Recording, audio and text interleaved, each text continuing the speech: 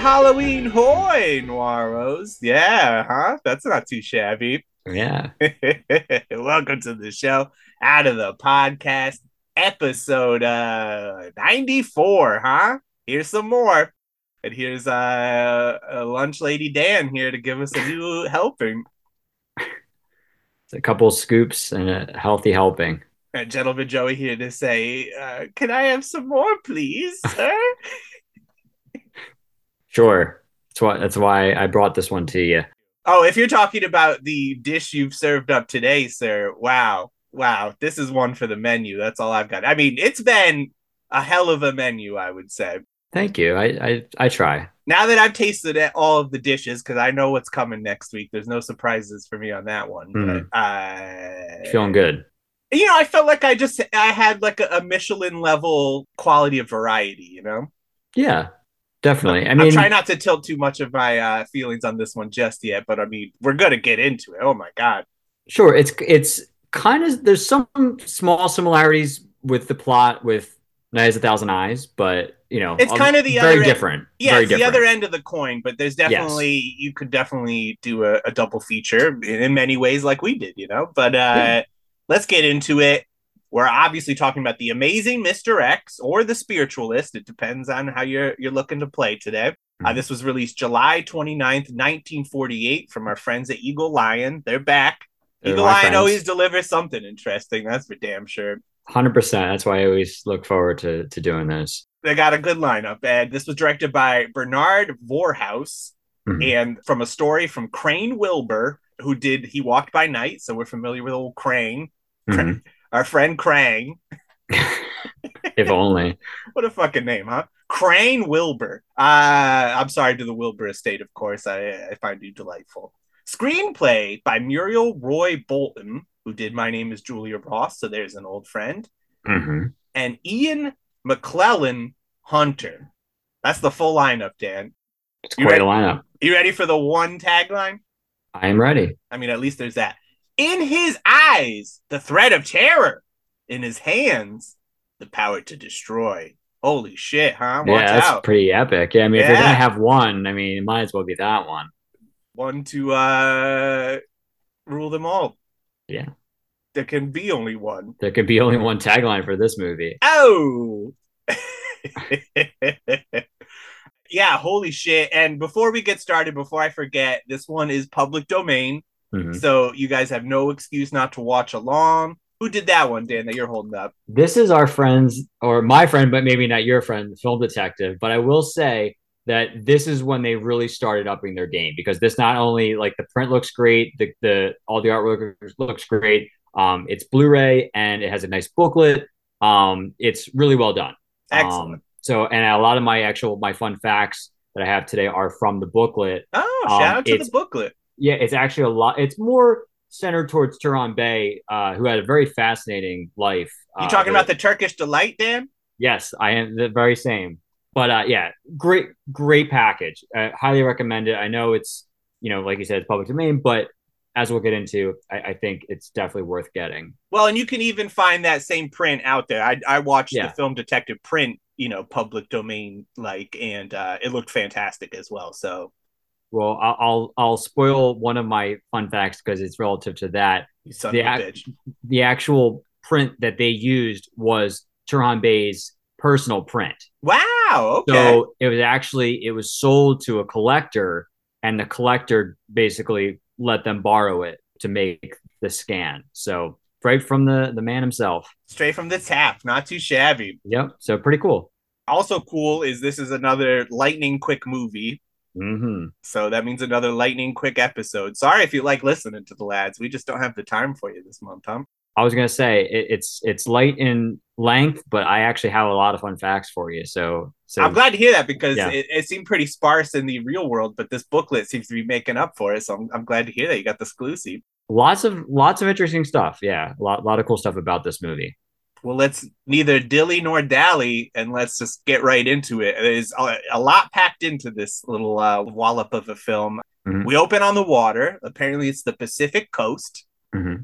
And a voice says, "What's that, Dan? Red Sea?" Oh, it's saying Christine. Christine. Red Sea. That's all I kept hearing at first. I mean, it's a creepy and weird voice, but Very it creates the effective. atmosphere. Yeah, Yeah. you're definitely in the zone right off the bat, and I would say you don't leave it ever. She goes out to the balcony of this mansion that she lives in. It's a beautiful place, by the way.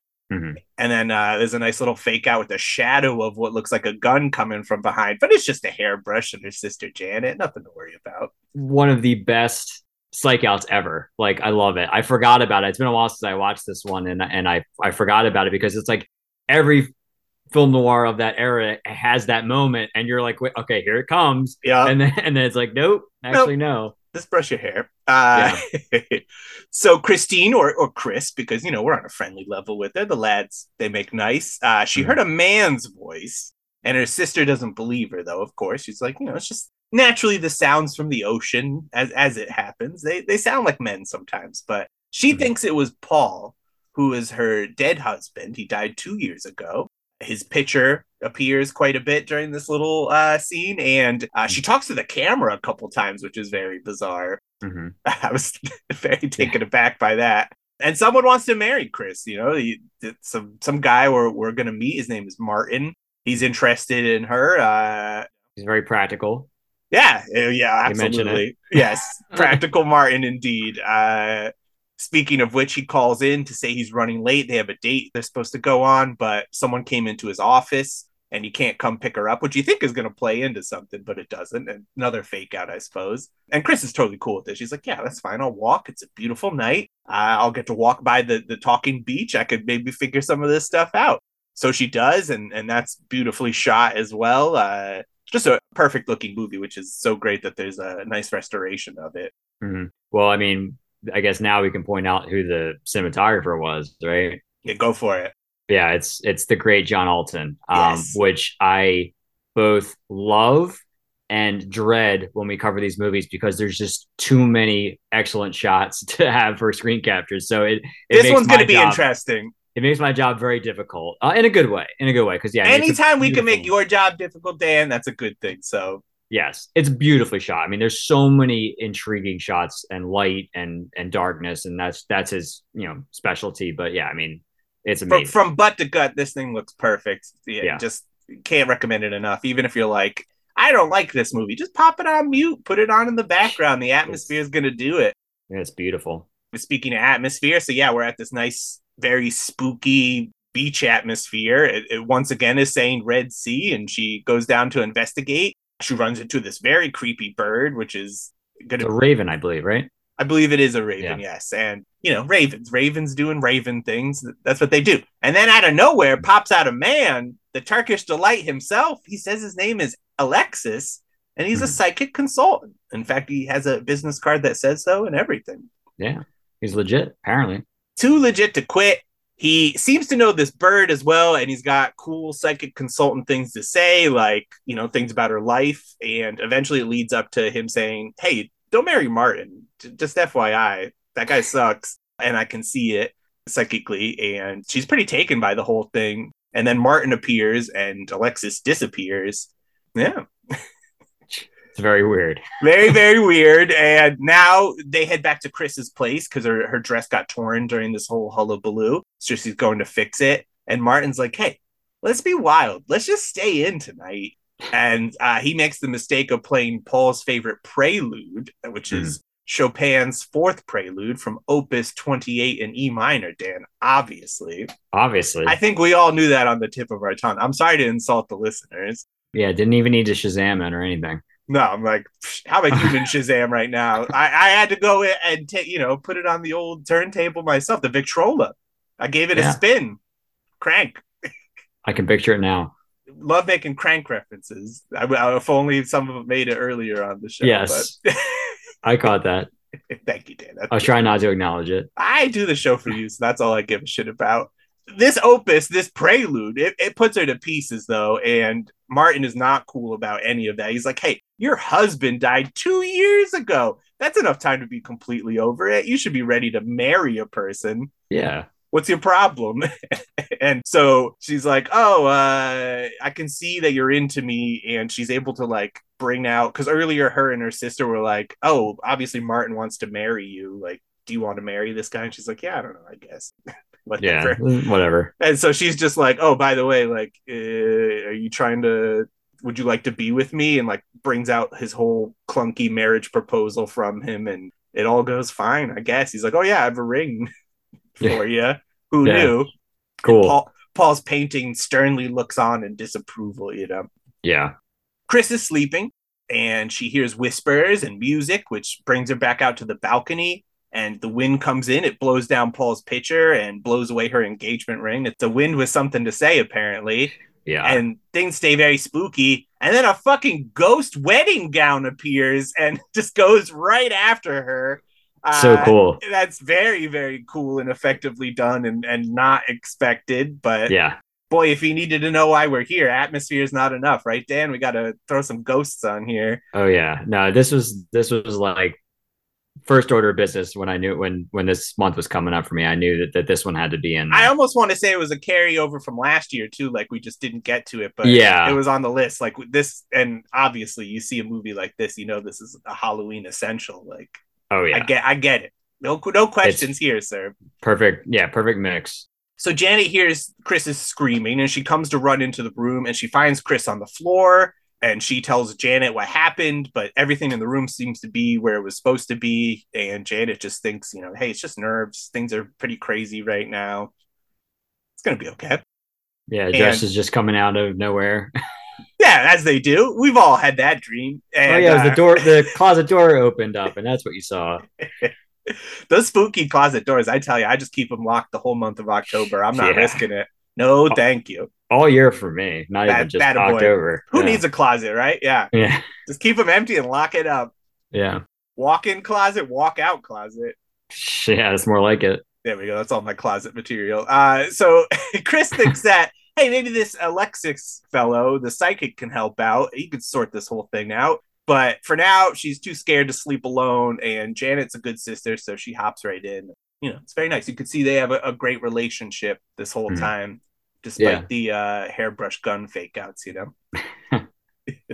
It looked like a menacing presence at first, but no, they're never at odds, really. If anything, anytime, you know, Janet's acting a little out of sorts, it's really just for Chris's own good. You know, she's looking out for assists. The next day, Chris heads over to Alexis's headquarters that was listed on the card and immediately is greeted by the bird, which opens the door to his cool office. And naturally, she really buys what he's selling. How could you not? We are. And she goes to see him on the regular, to the dismay of Janet and Martin. They've been spying on her and they decide that they're going to hire a private detective named Hoffman. And they're going to look into this whole Alexis thing. Hoffman is a character, Detective Hoffman, Harry Mendoza. He used to be a magician and he does a ton of close-up card tricks, which is a lot of fun. You know, he gets the cards out of the mouth. Everyone loves that one. Yeah, that's why. And he does the finger and the coin. I was about to say he does the coin trick we saw in Martha Ivers. So someone should go ahead and make that letterboxed list for us, please. We're amassing a list of all the Who coin knew that's tricks. A Hollywood staple, just running, or a Halloween staple rather, just running the finger coin trick. Everybody's favorite. Do you know any magic tricks, Dan? No. How about you? No. Also, I would like to. I feel like that's a YouTube rabbit hole worth going down. I remember, like in elementary school, they made us learn magic tricks to do like a magic day. That's interesting. I did some card trick I already forgot how to do. Never got that in my education, so that's interesting. This was back in the day, you know, like they needed to waste our time in elementary school type of thing. They were out of options at that point. Oh my God. I mean, we were all just bored out of our minds, but I remember I used a really cool set of X-Men playing cards. So there you go. That's the one thing I remember. Not the trick, just how dope those cards were. Do you still have them? No. All my playing cards are done digital now. And by that, I mean solitaire. That's fair. Still the greatest game ever invented, in my opinion. Pretty solid. It is. Too solid. Anyways, this Hoffman guy, he thinks he knows this Alexis as someone who got busted in Chicago for something similar. They just need to get some fingerprints and confirm it. So Janet goes undercover and she goes to Alexis's place. And here's you get to see all the smoke and mirrors and behind the curtains and like literal false mirrors. And yeah, he's got that false mirror that has like the turnstile like writing table, like yeah, and ledge. You like write a note of like what do you want to know and write a name or something, and then he it switches around and he pulls out like the negative off of it, like the under it to see what they actually wrote, so he has that ahead of time. So at this point we know, okay, this guy is bullshitting. He's a con artist of some sort. So that would be the difference between our last movie and this movie is this isn't happening. But for 2 seconds when I saw a ghost gown, I'm like, wow, 2 supernatural movies. Interesting. Yeah, and it's kind of flipped because, I mean, in this one, for the most part through the film, I mean, they're trying to disprove him, but for a while they don't, and it's believable. And then in the other one, Edward G. Robinson, like, they can't believe him, but he actually does have this power. Exactly. It's interesting. And they were released the same year. It was I think there was definitely, at this point in the 40s for sure, there was definitely like an awareness and people were very interested in like the occult and this kind of spiritualist kind of thing, and I'll get into that a little bit later in the fun facts, just briefly. But I think there was definitely like an interest in it at the time, so that's why I think they were capitalizing. I think people were interested in that topic. Well, and it's a good timing for it because so much had already been done with the genre. It's like the perfect timing to, see what else what kind of spins you could put on it. Mm-hmm. Way to go, 1948. And there's actually speaking of that, I watched part of it, but there's actually a bonus feature on the Blu-ray called Mysteries Exposed Inside the Cinematic World of Spiritualism. And they talk about that and in the post-war context. So I didn't get a chance to watch the whole thing. It's been a busy week, but it's an interesting little side thing that they do have on there. So it's cool that they kind of threw that in there to give you some more context.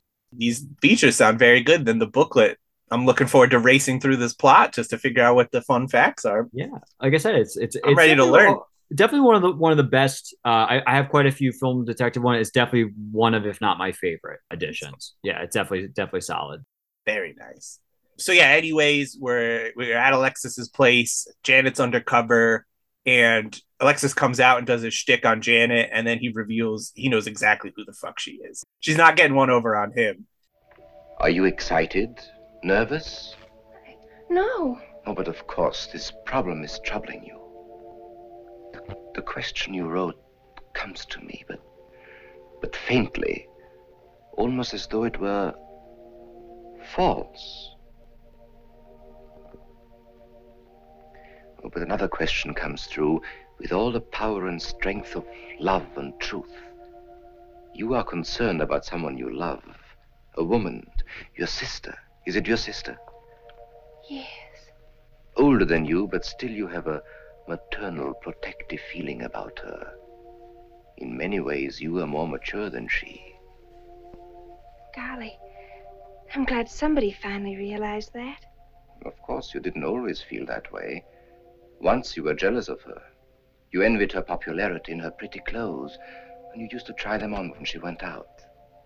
And this suited you because there is an air of maturity and sophistication about you. In many ways, especially intellectually, you are much older than the many young men who admire you. I'd noticed that. Does this feel uncomfortable to you? It works. Like what he does work. She's totally on board. And speaking of bored, you see Martin and Hoffman in the car just wondering what the hell is taking so long. Mm-hmm. Eventually she comes out to them and is like, hey, Alexis rules. And she's under his spell. So and I got those fingerprints, but I got rid of them because this guy's great. We don't need those fingerprints. He's not guilty. I love this guy. Yeah, this fucking guy. I love him too. Shout out to Tehran Bey. He's fantastic. Back inside the Raven, it brings Alexis a smoke, and we meet his girlfriend Vivian, who here's my one criticism. Vivian just comes and goes. She doesn't even come back in any way after this, but she helps him out with these schemes, and she was able to get she plays a huge part now, but other than that, she never pops up again. Mm-hmm. She's able to, while he was talking with Janet, go and to her stuff and got a picture of the girls' parents, so they're gonna hold a seance so they can bring this whole scheme to a close. Yeah, I mean, it doesn't bother me that much. I mean, this is just like a little bit of a it kind of bridges the gap of like telling the audience, like, yeah, he really is the fraud. This is how this is happening. This is how he's getting that information. But it feels like it's not super consequential to have her back a lot. So no, but it almost was to the point where it's just like they didn't even need to bring her in. But I mean, I guess that's how you get a picture of the parents. I don't know. It seemed like she was hyped in such a way that I don't know. She never came back. It's not to his detriment. I just thought that was interesting that she popped up. But Janet tries to get Chris not to go to the seance, and she reveals that she went to go see Alexis. Then she runs off as a result of this information, and Janet runs after her. And we see some shadowy eyes looking from the outside at this point. Mm-hmm. Wonder who those could be. Interesting. But the girls show up at Alexis's place, and he begins the seance. He says seance. He says it very fun. And they do it around this crystal ball, and he ties his hands up and gets himself locked into a box. But in the chair that he's in, he like has a little switch to flip that slips him out into this control room, which is very cool. The way they show like the smoke and mirrors is just awesome and like really well done. So yeah, he's able to make a hand appear, which reaches at them and kind of fucks with them a little bit. And then their father's face appears and looks very strange, then floats away. Hands playing pianos appear. Yeah. Like it's a whole sequence. It's a seance, all right. Yeah, he had a lot of prep. And also, I want to mention real quick that there's some really cool upward shots. Like there's the one, it's like not a huge deal to the plot, but there's one where they're like in front of a sink. Mm-hmm. And it's like facing like up towards the faucets, and then there's one later where it's like looking up from the crystal ball. And it's just really, I don't know, it's just really fascinating, choices for that. I don't know, it's very different. I mean, that's the name of the game here. Absolutely. Yeah, it's a very, very unique film. You see Paul's weird head. He looks the strangest, Paul's head. And then the lights turn on and Martin and Hoffman are there. They sound like a duo, Martin and Hoffman, when you put it like that. Alexis runs back from the controls. Oh, yeah, it could be a good vaudeville act, right? Is that what you're trying to say? I was going to say, well, that, or I was going to say like a good like crime fighting duo, like a TV show, like in like folk duo, 50 or 60s, crime fighting folk duo. Yeah. Maybe they're in Greenwich Village and undercover PIs. Yeah, could be. That would be interesting. I'd watch that show. Now airing on CBS, right? Yeah, exactly. I was going to say, yeah, CBS would be the one. They're all over this project already. Yeah. So yeah, the lights turn on. They're there. Alexis just kind of like whoop, whoop, whoop, whoops back into the control box thing. He flips the switch and just like reties his hands. And he's like, "Oh, I was here the whole time. What are you talking about?" Yeah, and, I was deep in concentration, contacting. How dare you? Yeah, I'm at work here, gentlemen. And Hoffman's snooping around, and there's a nice scene where like Alexis is like looking at him as like the other guys are talking, and Hoffman's like feeling around on the chair, and like he's getting so close to that switch, and that's his whole thing. He's like Hoffman's like, hey, he's the perfect guy because it's like I'm a magic detective, like I know these guys. Yeah. At first, it seems like the worst possible person to hire, but no, this is who you need. But he doesn't find it, thankfully. Martin calls him away. Right up to it. Yeah. And then they're like, all right, come on, let's go. Let's go. And then they're like, hey, let's not go, actually. Let's force Alexis to conduct another seance with us in the room. Wouldn't that be interesting? Mm-hmm. And he can't go into his little control room. We won't lock him in the box. And, at first it's looking like, uh-oh, the jig is up. But then the music plays and Paul's voice comes and appears. And Alexis is confused. He's like, I didn't do this. It's like, what's going on? Yeah. And then Paul comes out of the hashtag Fogcast and then disappears.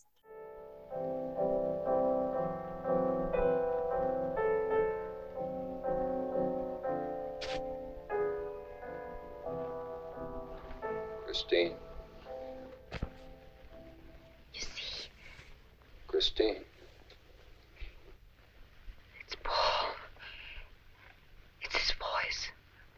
I didn't mean to frighten you ever, but I had to get through to you somehow. I've always loved you. You know that. Yes, Paul.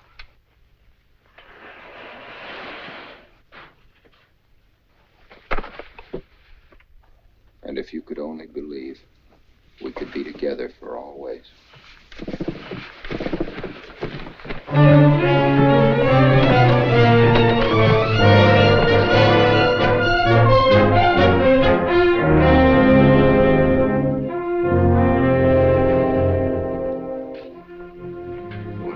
Out there. 20 years, never anything like this. Really cool shot. Yeah. Talk about great shots with the light kind of projecting behind him through the darkness. Yeah, I mean, this whole sequence, it's just so great looking. I mean, just seeing them in the shadows during the seance, it's all just top notch. Toppest of the tops. Alexis tells everyone to fuck off, and he pours himself a very well-earned drink. Yeah, something weird is going on in front of the mirror, and just in time for Paul to pop up again. No spit take, sadly. I was a little disappointed about that. Yeah, but can't win them all. Exactly. But it will reflect in my final score. Maybe, I don't know. And Paul's like, hey, guess what? I faked my own death. Isn't that fun? And I need money. I don't love my wife. I didn't really get into why he didn't like his wife. Did they get into that? They don't really. I think they probably felt it just didn't really matter. I mean, he seems like he's just kind of a jerk anyway. It seems like she obviously has way more affection and love for him than he does for her. I think it seemed like he was just kind of not necessarily conning her. I mean, he cons her, trying to con her now, but I mean, that could very well have been the case, or maybe he was just marrying her for the money. You know, it's almost like he didn't even think it through. He's just like, I've had it. I'm just faking my death. And he's like, oh shit, I didn't like save up any money before I did this. Whoops. I think they kind of, I don't know if he says it or if they kind of like hint at the fact that like whatever money he did have, he kind of blew it on other women or other things. And now it's like in the last 2 years. And now he's like, okay, now I need to come back. The reason I'm coming back now is like, I'm out of money. Like I need to get more money. That's how I took it. That makes sense. I hate exposition myself. So who needs this stuff? So he's like, and also I need your help, Alexis, and I'll fucking kill you and blackmail you if you don't help me out, dude. And because remember, I'm dead. No one. I'm dead. Me, which is kind of a cool. Like, I mean, you actually like as the audience, I'm like, oh man, like he's kind of got him in a way. Like, how are you gonna get out of that? 100%. He had perfect timing on this one because it's not like he like coordinated this thing. He just got so lucky that this like psychic guy just popped up. And it was like, oh, perfect. I could use you as part of my plan because he doesn't want to go back to his wife. He's like, you're going to marry Janet, the sister. She's available. Do that. And I'll take care of my ex-wife or my current wife. Who knows the situation. And that goes fine for Alexis. He's able to cozy up to Janet. I mean, she was already pretty into him and he genuinely likes her as well. They get very close and they're talking on the beach. And meanwhile, as that's happening, Paul keeps up with his mental terrorism on Chris and draws her out to a cliff where she falls in a spectacular fashion. Yeah. Very spinny. Was she like drugged? Like, why was she? Yeah, that's the one thing that I like. I mean, they're trying to convey that she's kind of out of it. So I wonder if it's just like they're trying to convey that she's in this kind of like stupor because she's like seeing him and she's just like not in the right frame of mind. Like that's the impression that I got. I mean, it makes it look like she's drugged, but I don't think she is. I think it's just like the surrealness of how is my dead husband calling me and like I'm going to him. Like it's just like this they're trying to just give off this eerie vibe, and that's the effects. You know, like that's choice. What they use. Yeah, that was that, and the you know, did he like his wife? Those are my only two main questions of this movie, but nothing big. Hey, 78 minutes, man. They gotta. We got no time for love on it, you know. So yeah, she falls. Janet and Alexis are able to see this from below, and I mean, she falls. I mean, it is a cliff. It is huge. She takes a spinning, serious tumble, but she survives. Okay, whatever. Alexis is there to save the day. Yeah, as we find out, you know, you really see a turnaround of his character, which is interesting. Yeah, and nice. Martin shows up, or our old friend Martin. He goes to see Janet, and Alexis answers the door, and he's like, nobody wants to see you, dude. You got to get out of here. But he's able to stay and talk to Janet, who fills him in on the spill, and Alexis slips down to the basement. Chris is trying to sleep one off, but Paul is also in the basement, and he's using audio equipment to fuck with her some more. Mm-hmm. And once Martin leaves, because he goes to check in on Chris with Janet, and then they hear the door close and they're like, okay, they both left. But Janet is still in the room, actually, with her sister. And they resume the torment. Janet hears it. She's like, I'm not going crazy. What the fuck is that? Yeah, what is that? Yeah. She busts them. She finds speakers in the fireplace and goes to find Alexis in the basement, finds the entire operation. And Alexis is like, yo, you got to get out of here. But Paul appears and he's crazy and he's willing to kill. So he knows he has to take out Janet. He pulls a gun on her. But Alexis, the man of the hour, he saves her and he flips the motherfucker, which is fun. Great, and there's a long struggle. Janet calls Martin, not the cops, interestingly enough. Yeah, that I was just like, I don't know what she's doing. Yeah, but fuck Martin. He's not the guy. Yeah. And she gets Alexis shot basically as a result of this. Paul cuts the phone line as well, so she doesn't even get that call out. It's useless. Yeah. Janet runs up to get Chris, and they run off. Paul is there, though. He's got his gun, and he's aiming to shoot the ladies, but Alexis, once again, saves the day, cuts the lights, and reveals over the speakers, like, hey, I'm still alive, motherfucker. Let's do this thing. So Paul heads down to the basement, and Alexis buys some time, gets Paul to shoot at him a ton, and thinks he's out of bullets, but Paul reveals, he's like, hey, dude, I have one more bullet. What are you doing? Your count is so bad. I'm going to shoot you with this bullet. But then the cops show up, so he shoots his last shot at them. He misses, and they gun him the fuck down. Poor Alexis is dying. You know, he's dying one of those deaths where you're like, you did a little bit of bad, but, you know, you still got to make up for it in the end. Yeah, there's some redemption there, yeah. Yeah. Janet is sad about this. They share a very nice moment, and then the Raven shows up, and he sets his fine feathered friend free to fly over the endless ocean and into the warm infinity. The end. Wow. Wow, indeed. So what do you think? I had a hell of a good time with this one. 9 out of 10 cool ass birds, man. This was perfect. This is the one to beat right now, honestly. Awesome. Yeah, I'm really glad you liked it. Yeah, I had a feeling. I honestly I didn't feel that confident, but just like watching this again, I knew, because it's been like I said, it's been a while since I watched it, but watching again, I loved it just as much, if not more. Look, even if it was a piece of shit, which it's not, looks fantastic. So I mean, you know, right. You'd have to be pretty heartless not to even enjoy the visuals of this thing. But it does that amazing thing that just blows my mind, where they just jam pack so much into such a short amount of time, and it never feels too quick and it never feels too slow. You know, like. It works. It just moves along constantly, and there's nothing that really should be changed. You know, Any little things I brought up is meaningless in the long run. Yeah, it's just little stuff, and it's just a hell of a good time. Great. Yeah, I mean, you know, I've kind of alluded to it earlier, but yeah, I mean, obviously, I love this film. Like, I think it's just a cool film. And like we said, Eagle Lion, I have such an affinity for Eagle Lion, because I feel like any film noir that I've seen from them is just always just the same deal. It's like just fascinating twists on things that you don't expect, and they're done very quickly and very cheaply. And it's just the way they churned out these just fascinating movies always just brings me in every time. They know what they're doing. If an Eagle Lion film is on the docket, you know you're in for something, for sure. Exactly. All right, let's get fun. Okay, you ready? I got quite a bit, so I'm ready. I hope you're sitting down. Hold on. Okay, now I'm sitting down. Okay, cool. So first one I found, actually, Carol Landis, who our listeners might remember from I Wake Up Screaming. Yeah, she was actually originally scheduled to play the part of Lynn Barry, who is Christine, but she committed suicide a few days before shooting began. Yeah, which is really, really a bummer. That's very tragic. There, she should have held on, if only just to do such a cool movie. Yeah, it's definitely a bummer. But Lynn Barry really stepped it up. Yeah, I think she's good. I think she's good in the part. Couple days notice, pretty great job. Just stepping in. Yeah.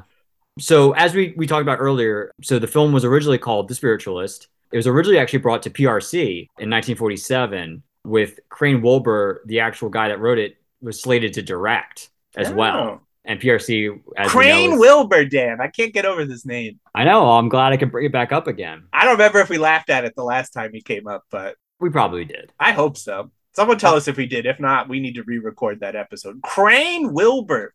I'm sure at least you did. I hope so, because Crane Wilbur. I'll say it again. I'm sorry. Continue. That's okay.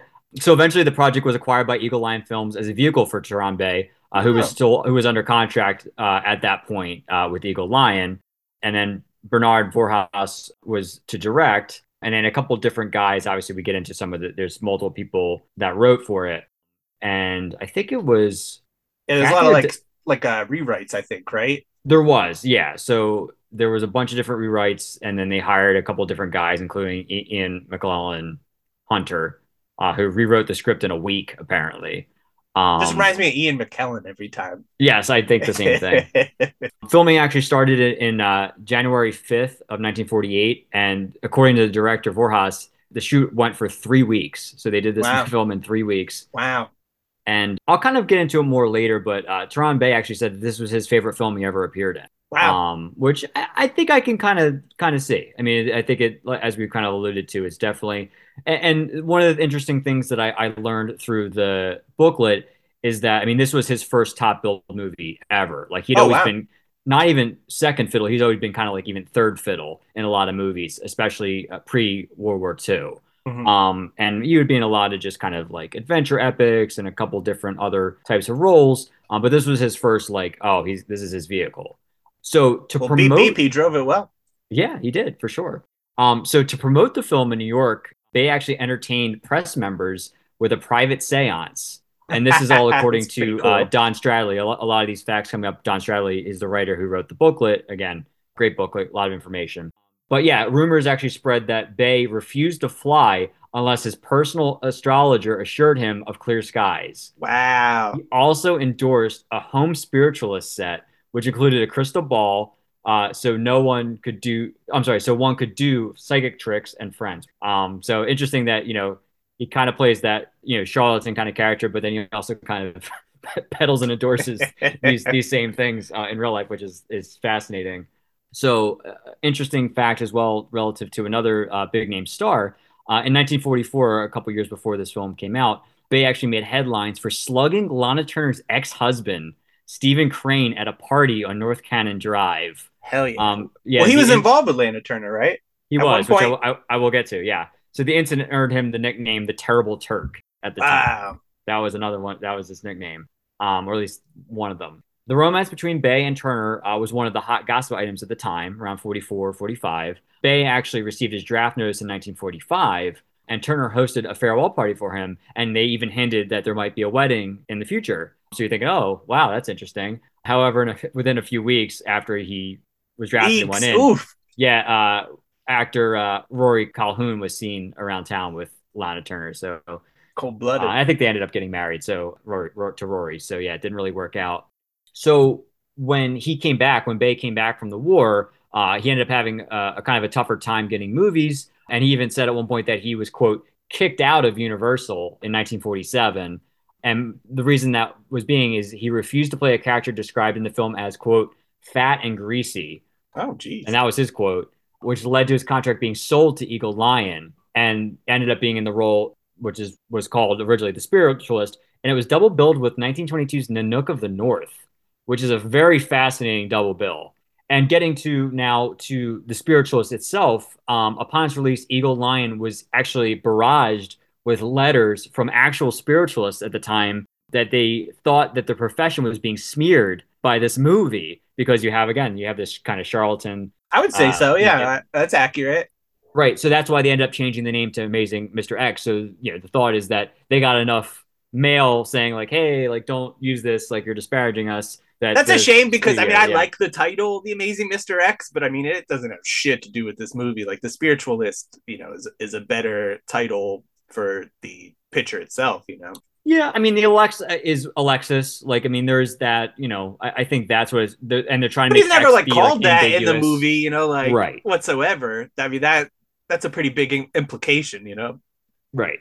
But yeah, I get it for sure. So he actually, and then after this movie came out, he was in a couple small roles, but he kind of disappeared for a really long time. And he came back in the 90s and appeared in various roles in TV and film, including on Murder, She Wrote and Babylon 5. Much later in life, he kind of resurrected his career to an extent. As I mentioned earlier, the print that Film Detective used, and then the one that you might have seen, was used from Bey's actual collection. It was sold to a collector, so it's really cool that they were able to do that. Director Bernard Voorhaas was blacklisted in Hollywood for his communist sympathies and returned to England, where he resumed his career over there. Eagle Lion was ultimately very happy with the film. However, Voorhaas turned down the next movie they offered him, I Married a Communist. The company actually terminated his association with him. And what's fascinating about that movie is obviously, one of the reasons why he probably turned it down is because he was blacklisted because he has communist sympathy. That's what I'm thinking.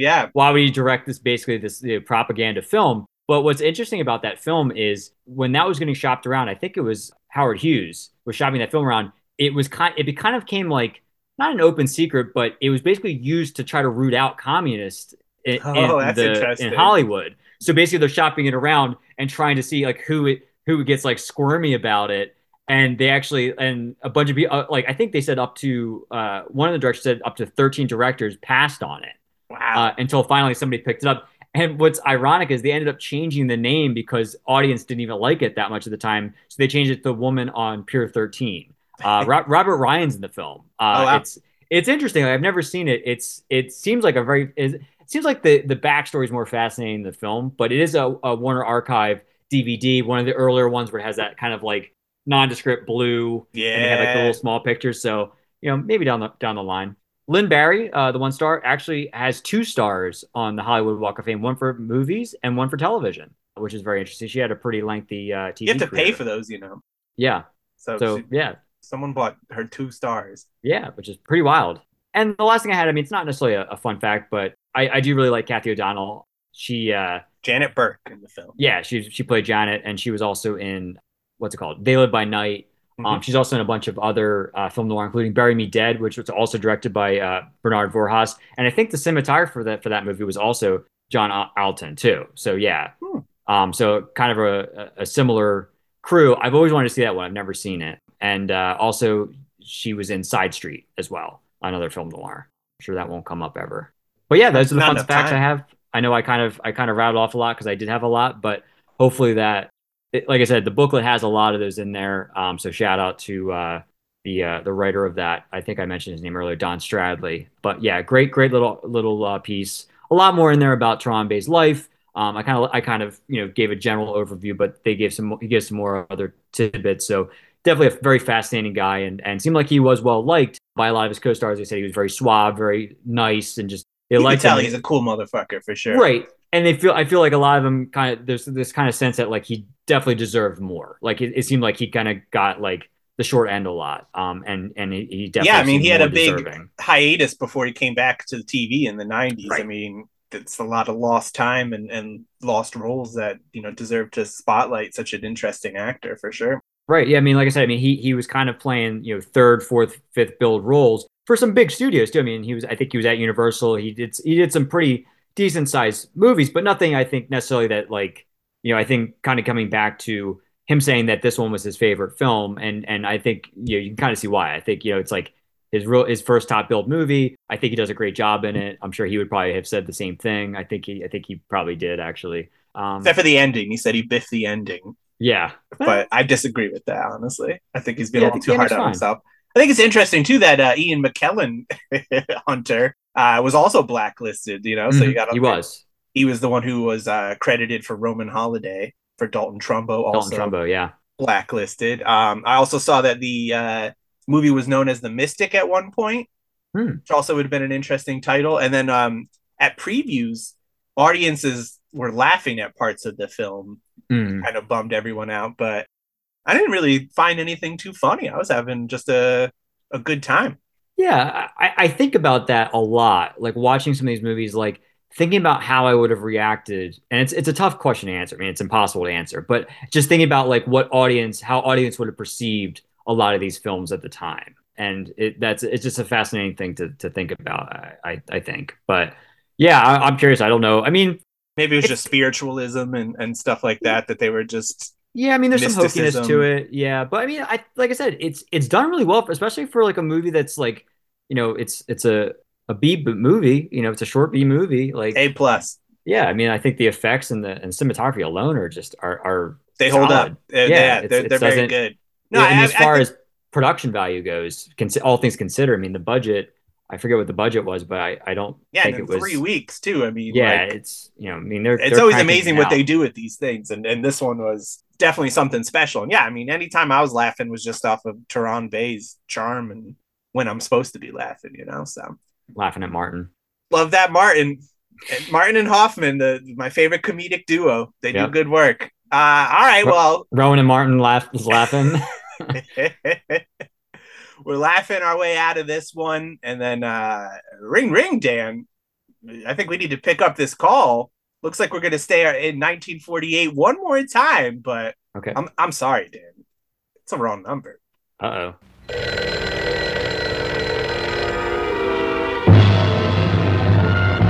Don't pick it up. Let it ring. This call brings a message of death to the one who must answer it. A call that will plunge you into one of the most startling stories ever told. It rang first over the airways when the initial broadcast of this amazing drama made history. Response was unprecedented. Critics acclaimed it as radio's finest production. Rebroadcast 7 times, an all-time record. Sorry, Wrong Number since then has been recorded, made into a best-selling novel, and now...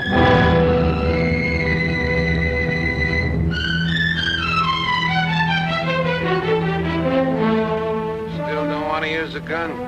But make sure it's quick. Our client says he doesn't wish to make us suffer long. Don't worry, there won't be no slip-up. What number is it? What am I calling?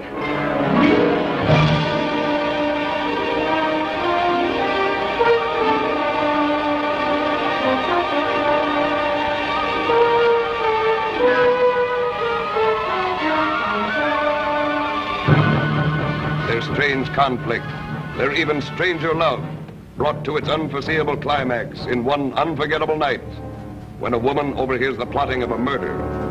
But which call has created this perfect pattern of terror? Is it Sally's, who hated her as no other woman could, yet warned her of the danger in that dark, empty house by the sea?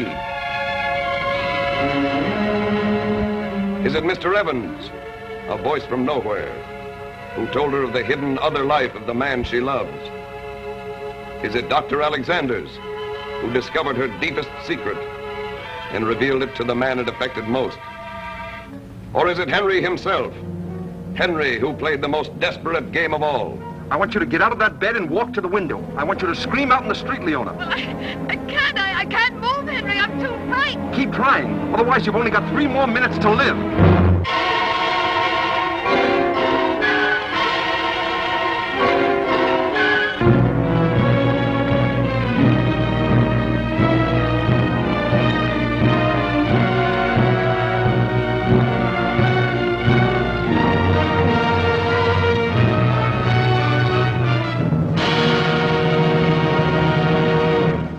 I don't have call ID, so I can't tell who it is, so I guess I have to answer. Well, next week we will tell you who's calling. So come Can't back wait. and join us then. You included. I'll need your help on this one. I'll be there. All right, I appreciate Don't worry, it. I have seen this one before. This is one we're all coming in. I've answered this call before. Oh, okay, good. So you do have caller ID. Yes. That's some quality lying, Dan. Speaking of caller ID, let's talk about the caller ID of the digital world, email. Mm-hmm. Okay. Because you know who it's coming from. Yeah, I guess that's true. That was my thinking on that. We have it. How do you do that? It's the real out of the podcast at gmail.com. Oh, that's cool. Hey, Instagram, how do you do that? That's out of the podcast. Hey, Twitter, how do you do that? That is out of the cast. Hey, podcasts, how do you do that? You just listen to them and then you rate and subscribe. You do all those things. Where would I do that? Wherever podcasts are available. Do I listen? Spotify? Do I leave a review? Absolutely. Should I rate? Yes, Is definitely. that an option? I would love it if you did. Okay. What do you prefer, a rating or a review? How about both? Whoa. All right. The challenge is out there, Noiros. I say if you're gonna do one, might as well do both. That's what I'm saying. I mean, it's true. One hand washes the other, after all. Exactly. Just like our podcast. We're very clean over here. True. Spick and span. Rub a dub. Yeah. That's the one. All right, everybody. Thank you so much for sticking with us. We got one more before we're out of Halloween and into insanity beyond that. But in the meantime, here's the spooky crime.